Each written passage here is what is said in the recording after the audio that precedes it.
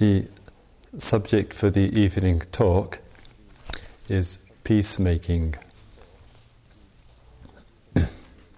In this talk with you this evening, I would like to try to link up the work, the practice that we are engaged in here and its relationship to life in its totality.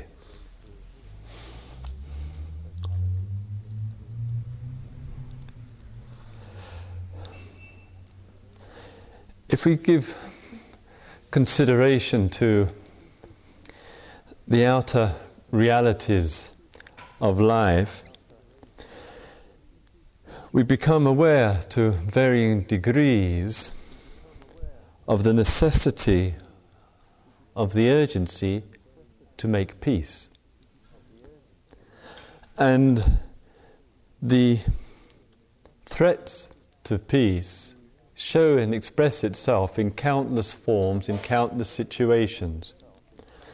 And generally speaking, when we give consideration to the area of peace, particularly outer peace, we perhaps give care and attention to the major issues of what we might describe as the ongoing confrontation between Russia and the US, between the Warsaw Pact and NATO, and all the implications of that. And when we look at that situation rather simply, we see that there's psychological factors which have to be considered, which are influencing and affecting the perceptions and the judgments of the people actively involved. There are similarities and there are dissimilarities. There is aggression and there is fear. There is the syndrome of attacking verbally and defending. There is protectionism and there is aggression. And within all of that too, there is the common mental structure too of competitiveness. The competitiveness which endeavours to be again and again in the superior position.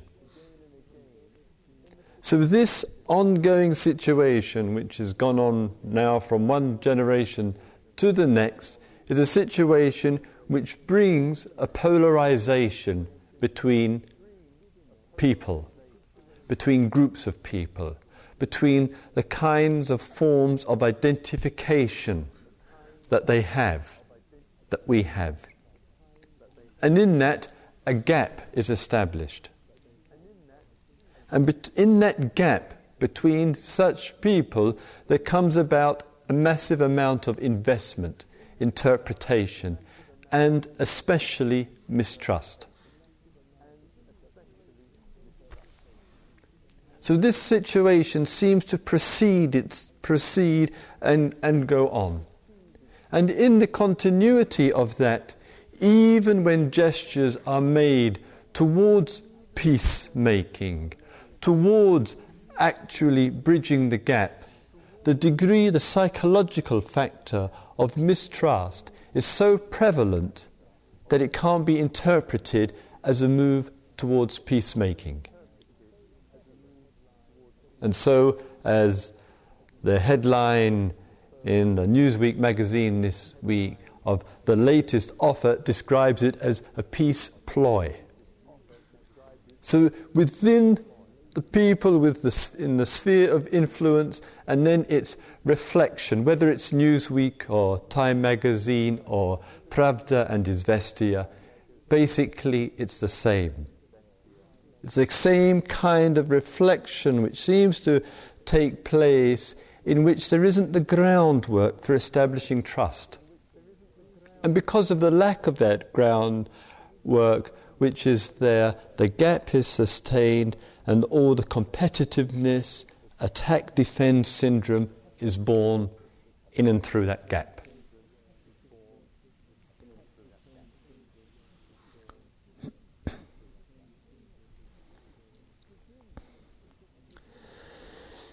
Within that situation, and because of the deep rift and the polarization which takes place within that situation, it seems to me that there's a tremendous amount to be learnt from that.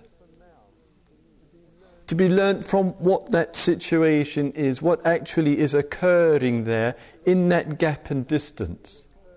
And if we can stand back from our own nationalism and all that's implied in nationalism, and look at that situation, perhaps we ourselves can come in our relationship to life and in our relationship to peacemaking, which is obviously the most worthwhile of human activities.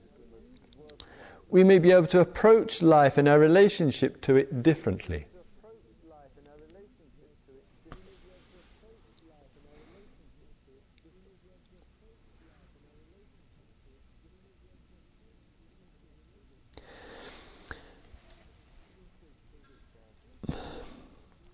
Let us take an example.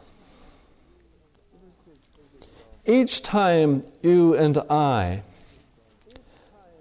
engage in an aggressive or patronizing or condescending attitude towards the powers to be, and even though you and I may feel the pain of the earth and how this conflict is being reinforced again and again, even though you and I may feel well justified in extending blame here or there, within that movement of our own heart and mind, what we in fact do is we reinforce the situation. We maintain the divide. We may sustain the divide by attacking them, Russians, or attacking one's own government, but it keeps that situation hardened, fixed.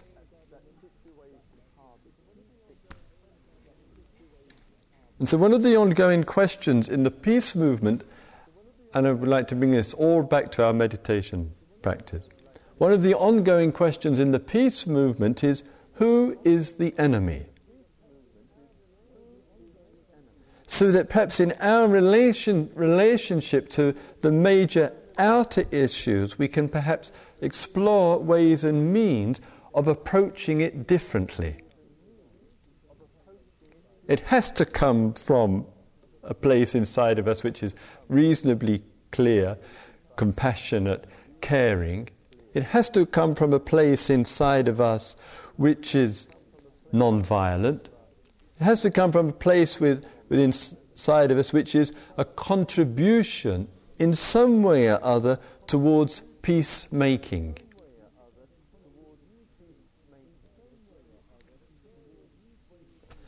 And so various ways and means, and thoughtful ways and means, are being taken to express one's concern, not by hammering and attacking and abusing the people with the power, with the privilege, but rather finding ways and means to express and voice one's protest about the totality.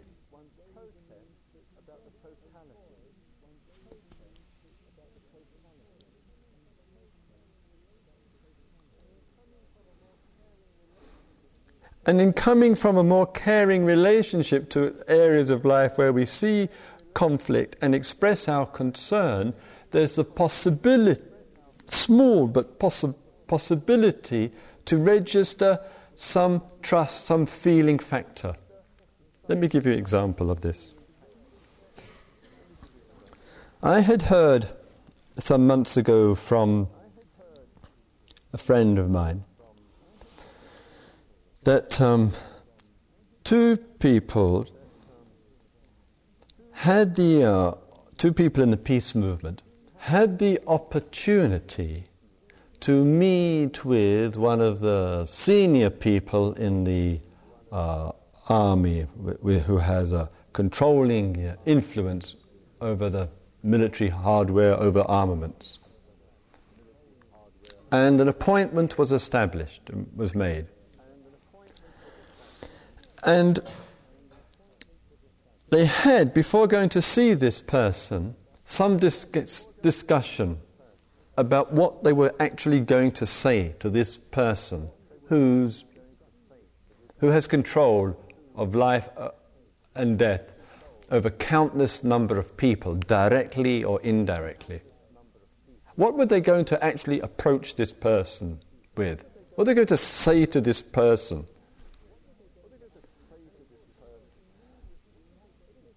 And of course, some of the immediate reactiveness which can come out of that kind of meeting can be a confrontational one. A confrontational one in terms of, what do you think you're doing? And that kind of pressure. And what one finds, as we find in our daily life, in our relationship with others and our relationship with ourselves, that in attacking, as I quoted that proverb the other night, when we attack others, we defeat ourselves. So they had a meeting, and it was a short meeting. And the question which they put to this person was, they simply asked this person with as much care and awareness as possible, how does it feel to have so much responsibility for so many lives? And they put this non-threatening but right to the point. And within that there came about a response, of, yes, I have this responsibility. And it produced an interflow of exchange which got past the head and all the narrowness of it and was much more at a heart level. And it's those kind of situations in life where we have to find in communication and in peacemaking and all that is implied in that, ways and means which communicate and direct our attention in such a way that it's not born of attack and defend syndrome. It's born of communication, of expressing our concern, of bringing notice to people about what the reality is.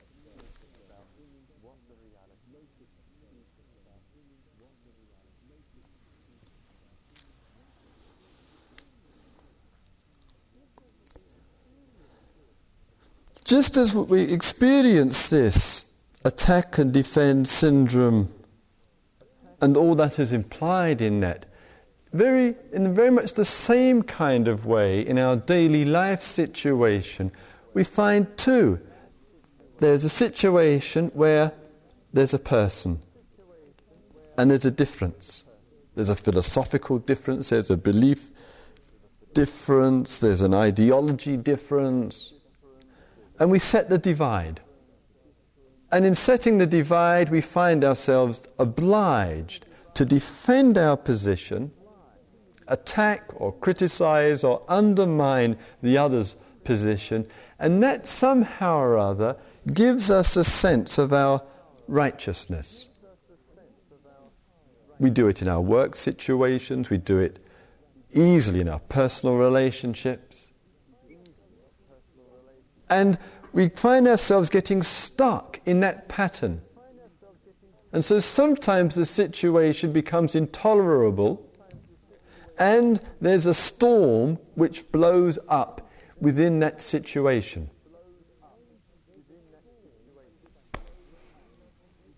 We can face that on the global level, and we can face it on the personal level.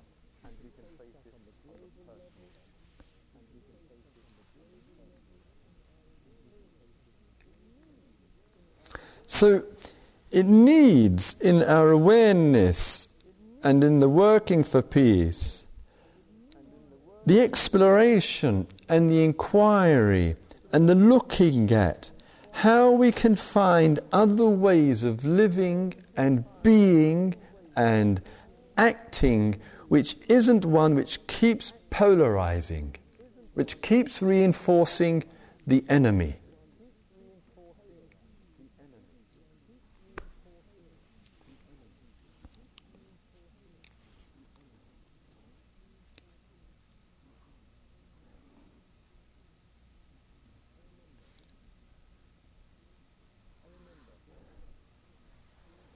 I remember, I think it was it last year that the Olympic Games were?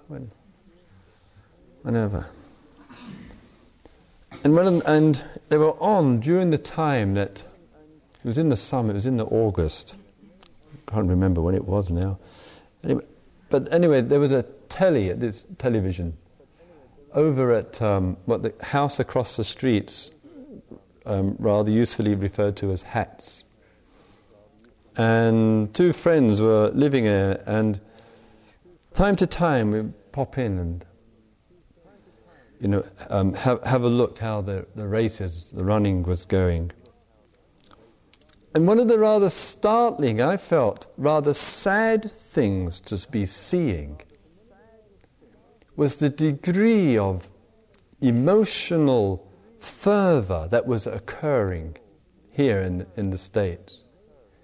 And one of the ways that it would show itself was every time that the flag went up that pole, the stars and stripes, it went up a heck of a lot as well. Every time that flag went up and the national anthem was played, people by the thousands were crying. It's such a phenomenon.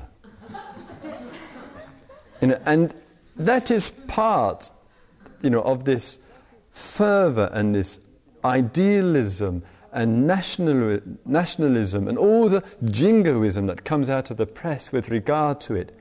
And it's that kind of identification and intensity which is very dangerous for world peace. That is frightening. Because it brings about this collective reinforcement of ego and identity.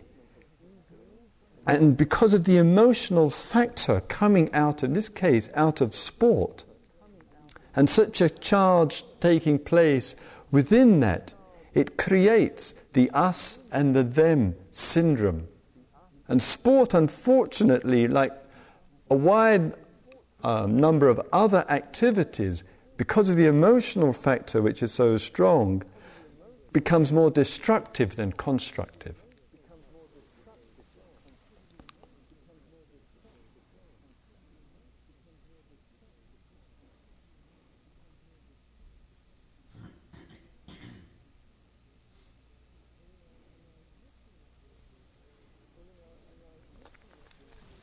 So in our looking at this area and seeing how very much as human beings we consolidate this identification through a wide number of situations in life. And in that identification, perhaps we stop, in a real sense, being people of the earth, living on the earth together, and we become people who live in America. And that artificial divide, people who live in England, people who live in Russia, and in that divide, in that encirclement that we create the potential for the violence that persists.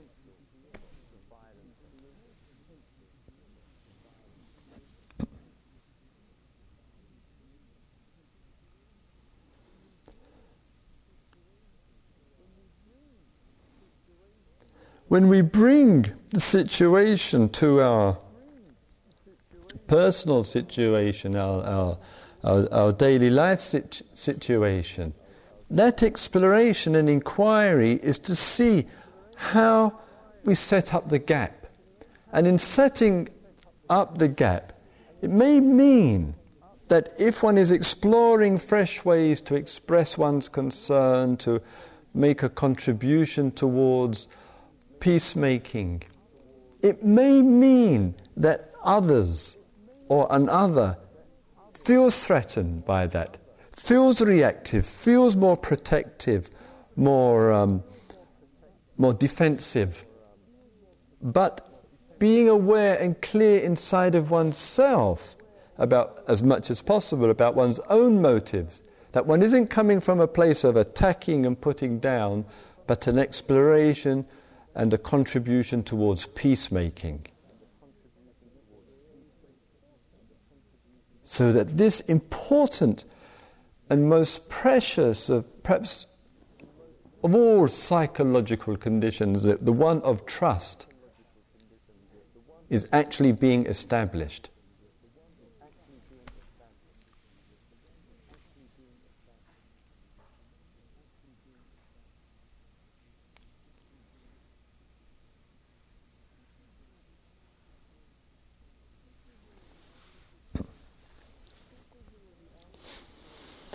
Just as there are the outer situations too in life, there are also the personal situations. And it's the same thing going on again. The same way in which when we're faced with a situation, whether it's the internal dialogue as we've been discussing here together, there's always within those movements the prejudice.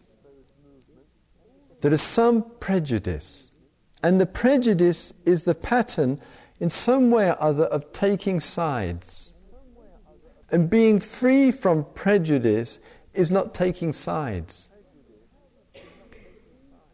But we have, of course, a vested interest. We have a vested interest in ourselves, in our self-affirmation, a vested interest in maintaining the status quo. All of that puts the prejudice our way.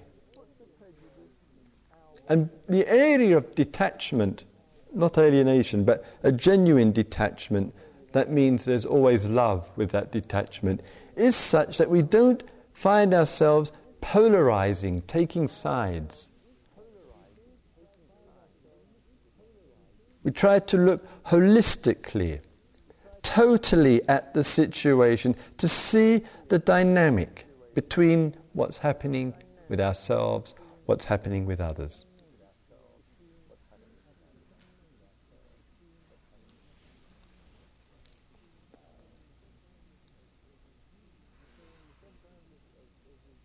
And so sometimes as is used in the traditions of contemporary of therapy, sometimes where one senses a polarization taking place. Maybe you today, with regard to in this retreat, with regard to somebody that you know. And that person keeps coming up in your mind.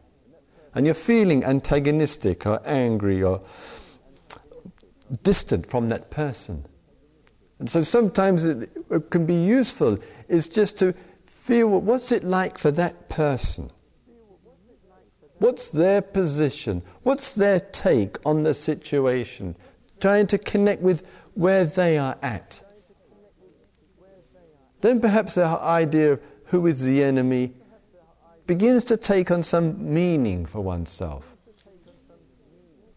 And when we begin to sense where somebody is coming from, even though we may be in complete disagreement spiritually and ethically, it helps to give a sense of finding the total relationship, a holistic way of viewing, of acting.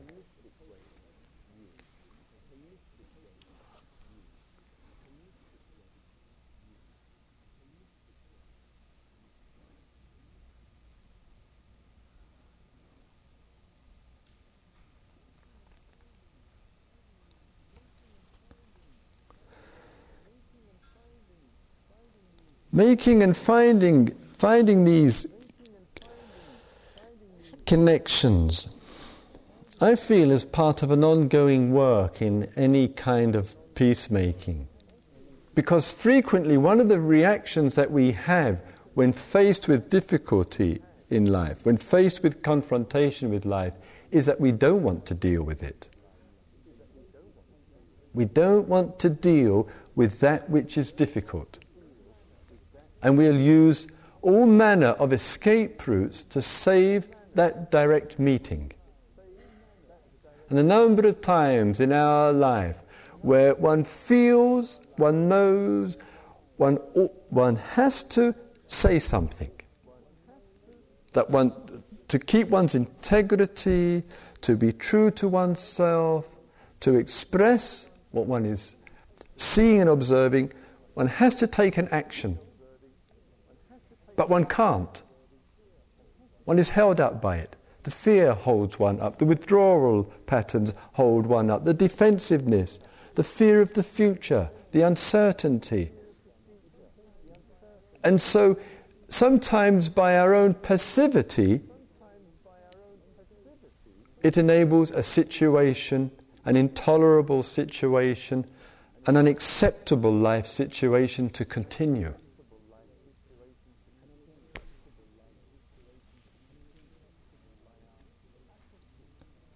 By our apathy, by our indifference, by our unwillingness to work with, we sustain intolerable situations as much as the people that we are judging.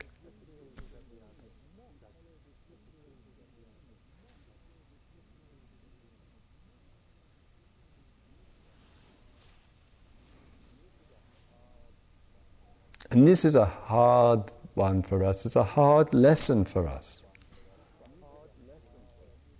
It's a hard lesson to accept that passivity and timidity, fearfulness, withdrawal, all of those similar symptoms keep the world the way that it is.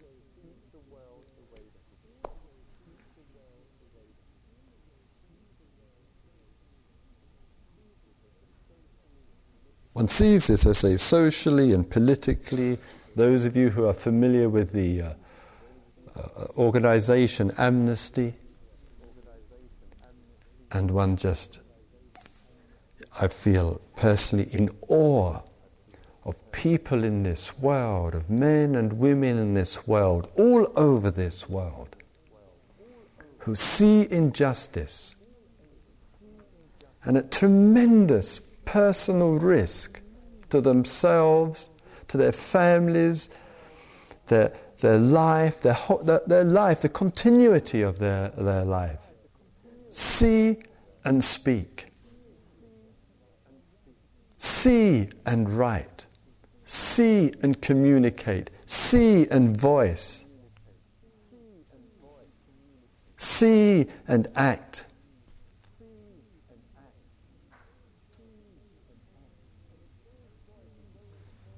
And it's those voices, those men and women who make that protest, who have looked at the reality, see what's happening, and voice their concern,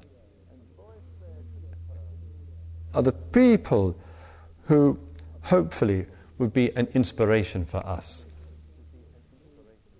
That we can do it. It may be politically, it may be socially, it certainly has to be personally, in one's personal relationships.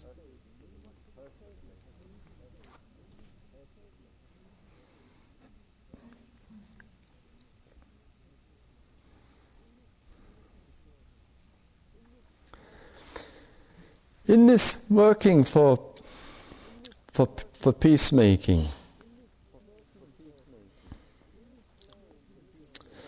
the very flow and rhythm of the meditation practice and the application of it, I would say, is really directly related to the outer situation. That, as it were, our body and our mind can be an extraordinary valuable principle to work on, to gain some insight and understanding of what the situation is like outside of ourselves. That it all belongs in a very integral way to the process of life. So when one is directing the attention to the body, there's a body awareness. And as many of you have spoken and have said, sitting and pain arises. The pain is there is the experiencer there, and one experiences very directly that pain. In the experience of that pain, that which is coming to you is threatening. It can produce all sorts of responses: anger, fear, avoidance, the difficulty of facing, the difficulty of actually being with this phenomena, the lack of inquiry. How can I work with this experience? And our meditation practice is such that it's endeavouring to say, life is these realities. This is what life is all about. It's not offering, certainly here, not offering a utopian existence. It's not offering a nirvana. It's not offering some special state which is going to save you and I in the future from all suffering. That isn't being offered. And it's a brave person who offers that to human beings.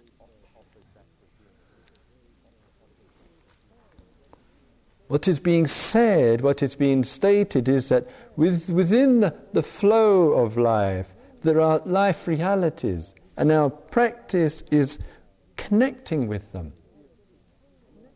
Connecting with them fully and wholeheartedly in such a way that one doesn't have anything anywhere else to go and look for anymore.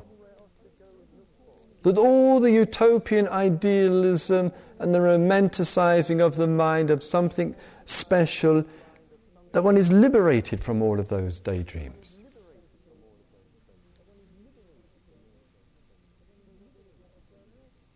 So that there is a direct connection. Not a connection which says in our practice, oh, there is only the here and now and there is nothing else. And just to reduce practice, to reduce inquiry and discovery to that. That is the most trivial reaction to understanding. But in our connection, it includes our facing and our working with and our exploration and our going into and seeing that this is a miniature of this relationship to a pain in the knee is a miniature of a global situation. It belongs to the total picture.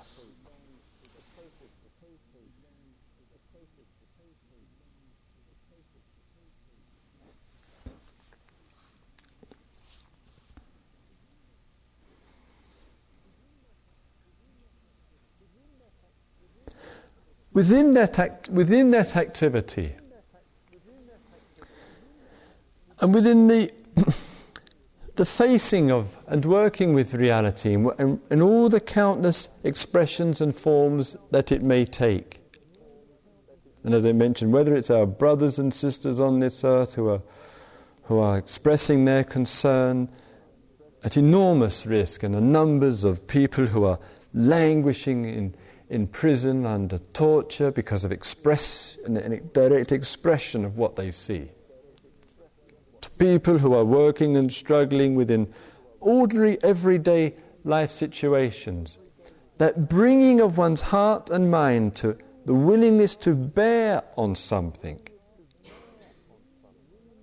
To actually focus directly on something. If there is the willingness to do that, out of the heart will come joy. When you have a sense for what that means, joy must come in spite of what is manifesting, what is occurring in this world.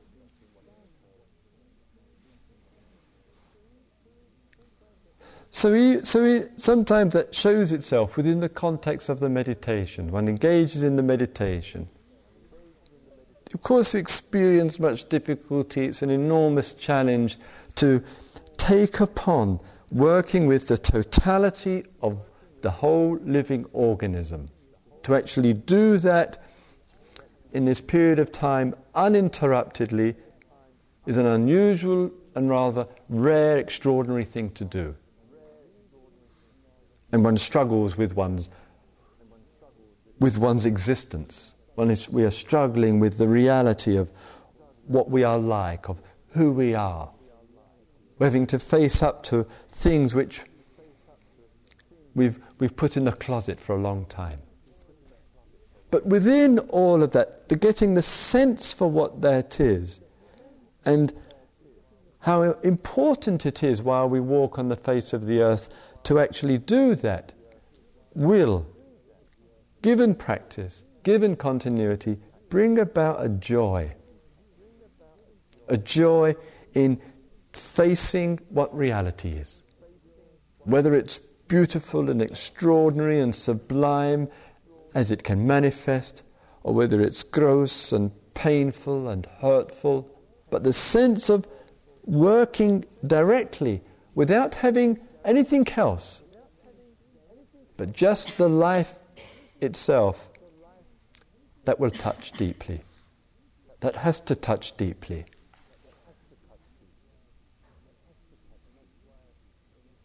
And that's why when you see and you meet people who you sense, who you know have gone into life, not avoided it, and who deal with life and the realities of life and the sufferings of life, the extraordinary thing, almost paradoxically, is that such people generate a vitality, a love which is sustainable, an appreciation, a gratitude, a joy, a compassion. Those qualities of heart and being which we appreciate truly generate from people who have that focus on life's realities. Who focus on it with their being. Focus on it not in the way of divisiveness, of attack and defend, but holistically, therefore love and awareness for all regardless.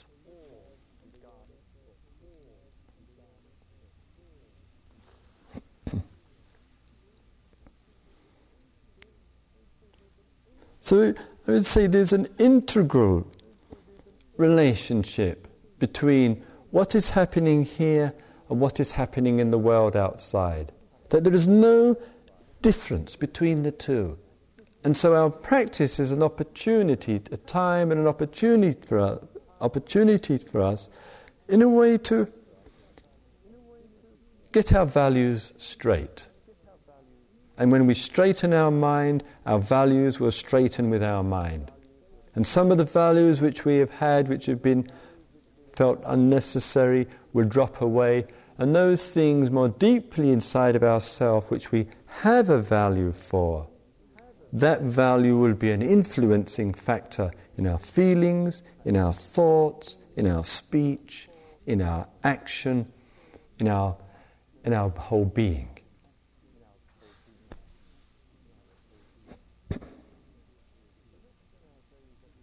So let's, in our days that we are here together, regard this work, and the work which is important, especially important at this critical juncture in life, I would say. People speak of the crisis which will come. I don't believe that. I say the crisis is already here on this earth. And that in this giving of our time and our care and attention to this work, never regard it as being isolationist in any way, but part of the total contribution that you and I can make towards peacemaking, towards holistic seeing, towards awareness, compassion, and the action which must flow out of that awareness. And if that is there for us and taking place in our life and taking place in the life of others, then there is hope. Then we can speak of hope. Because we're neither withdrawn and passive, neither are we resentful and attacking. We are looking in another way. And meditation is all about discovering that other way of living and being.